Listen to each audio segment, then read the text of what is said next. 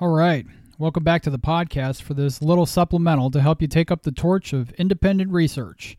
That's right. If you're joining me here, it's because you might be interested in the research methodology and my approach to this podcast. So let's get right into it. And this is actually my second time recording this. How does one record over what they recorded already? Good question.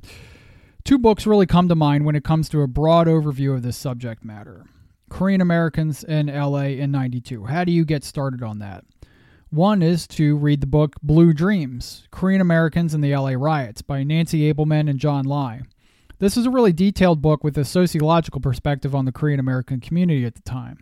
But what's nice about it is it doesn't get into the weed of statistics that many sociological accounts might do. The authors actually went out on the streets in the immediate aftermath of the riots in order to interview people who were on the ground. So it has that qualitative approach that's really useful to me, a person who likes stories and has never been good at math. The depth of their research shows. What you get in Blue Dreams is a tapestry of perspectives. This was one of the first sources I read on the subject, and that was good and was also bad. They aren't there to tell the sweeping story of the riots, the way I did in this podcast. They instead use the riots to tell the story of Korean Americans. But I think that, in a way, really added to my perspective of the riots and my ability to kind of take on the Korean American perspective. Because the book didn't get into Rodney King or Daryl Gates, not directly. It got into the lives of those people most affected by it. It nailed the confusion and the bewilderment felt by Korean Americans that I described in 4 Angel Fire podcasts. National politics just didn't really figure into the imagination of these immigrant communities. Well, not most of the people anyway. Blue Dreams is also exceedingly fair and takes great pains to make sure you read in detail about how Korean Americans interacted within their community. Because sometimes that interaction was ugly. Sometimes you hear the side of Korean America that isn't quite what was reported in the other sources, and there's no rose-colored glasses, there's not a lot of heroism. What I tried to do and what Blue Dreams successfully did is to make sure that Korean Americans are seen as multivariate and deep, and doing that as much as possible. So this book is a critical resource for understanding Korean American perspectives in LA in 92. If you're looking for the broad overview of the riots without needing to get into that deep cultural perspective, I think there's no better book than the LA Times' own Understanding the Riots, Los Angeles Before and After the Rodney King Case. Understanding the Riots is kind of the shorthand of the book. It's notable in that it puts onto the page many of the articles written by LA Times reporters and puts them into a narrative, and then also adds in incredible photos. Yes, it's a picture book. And if you're childish like me, yes, picture books are great. But there's a reason these pictures are so important, and that's that during the worst single race riot in American history, Americans had the technology to capture what was going on in video and audio and in vivid color. In fact, the photos are so good and it's sometimes so graphic that I had to put the book down on more than one occasion. Korean Americans are highlighted in a few places, but in general, as these things go, they remain in the background. What's also detailed in the book are the Watts riots of 65, which I think I covered a couple times in the podcast, but I really strayed away from Watts, even though for many in LA, Watts was the benchmark by which the 92 riots were judged. But for Korean Americans, Watts was often ancient history, something that happened before their arrival. However, if you're looking for the overview of Watts and then how that reflects on the communities in 92, this is great. Understanding the Riots is a must-have book for anyone interested in the subject. I believe it's also available online as a series of free articles on the LA Times website if you can't get into the library. My wife also bought me Memoirs of a Cashier, Korean Americans, Racism, and Riots by Dr. Carol Park.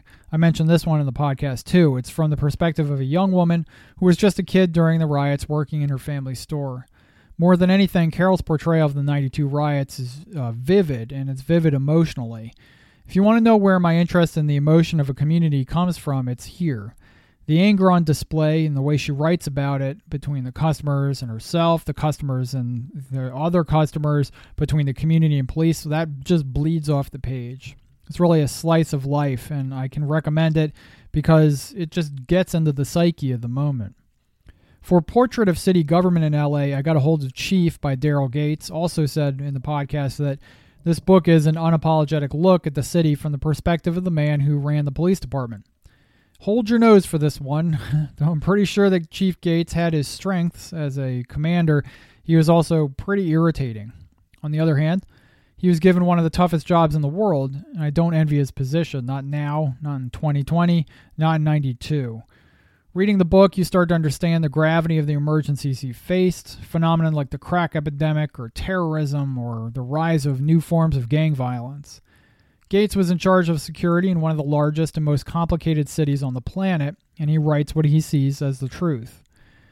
Now, turning to the audio. We had a ton of audio clips on this podcast. It was a lot of fun bringing them to you, a lot of fun searching them out and seeing which ones would actually fit into the narrative I was telling and see which ones were kind of so low quality that they wouldn't really do anything for you. Anyway, many of them came from local media reports that were posted to YouTube. Likely those were posted to YouTube illegally. However, I can use them under fair use because I'm commenting on them. So score one for the First Amendment. Score one for having an educational podcast too.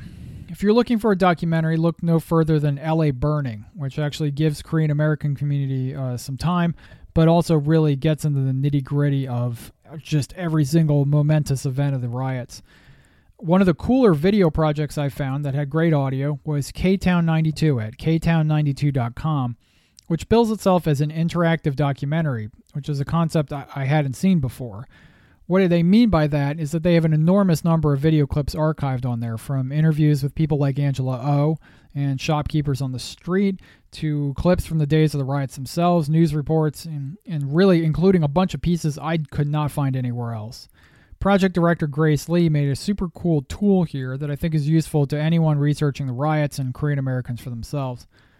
Angela Oh was, of course, a huge source for this podcast. For some of her speeches, her longer form or speeches, check out C-SPAN. Many of them are aired there, and you can see her in action.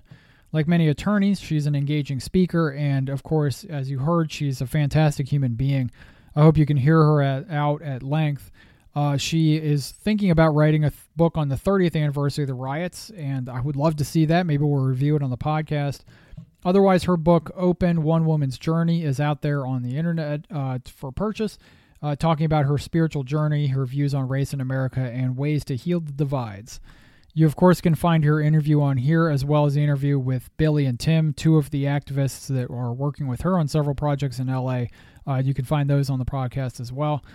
The bottom line of researching Angel Fire was that I had to pull from a ton of sources to create the story you heard. When dealing with an immigrant community where many of the sources I'd be able to consult normally didn't speak English, you have to find help. I had to find secondary sources that could bridge the language divide out of my own ignorance of Korean. But in the end, mistakes and misinterpretations were likely made, and given the 30-year gap between today and the riots themselves, many of those sources have been lost in time. I, in fact, saw a rumor on an internet message board that many of the guys who had been involved in the events that day have actually died of COVID-19, which would be a shame. Rest in peace. There might come a time, hopefully will come a time later, when we can piece together more of these sources a little more easily. I'm really hoping there is an enterprising Californian with a mastery of English and Korean who can create some other work, maybe a long-form book about what happened in April and May of 92, because it's such a hard subject to dive into. So there you have it. A few of my sources if you want to dig in. In the show notes of this episode, I'm going to put as many of the sources as I can fit before I hit a character limit. At the time of recording, that's just a few, but I'm going to keep adding them, and citation is time-consuming and not always my favorite thing in the world, but I feel responsible for getting all that out there to you. So dumping all the sources in here will hopefully give you some more fodder for your own research. So thanks for listening, and good luck out there in the tinderbox.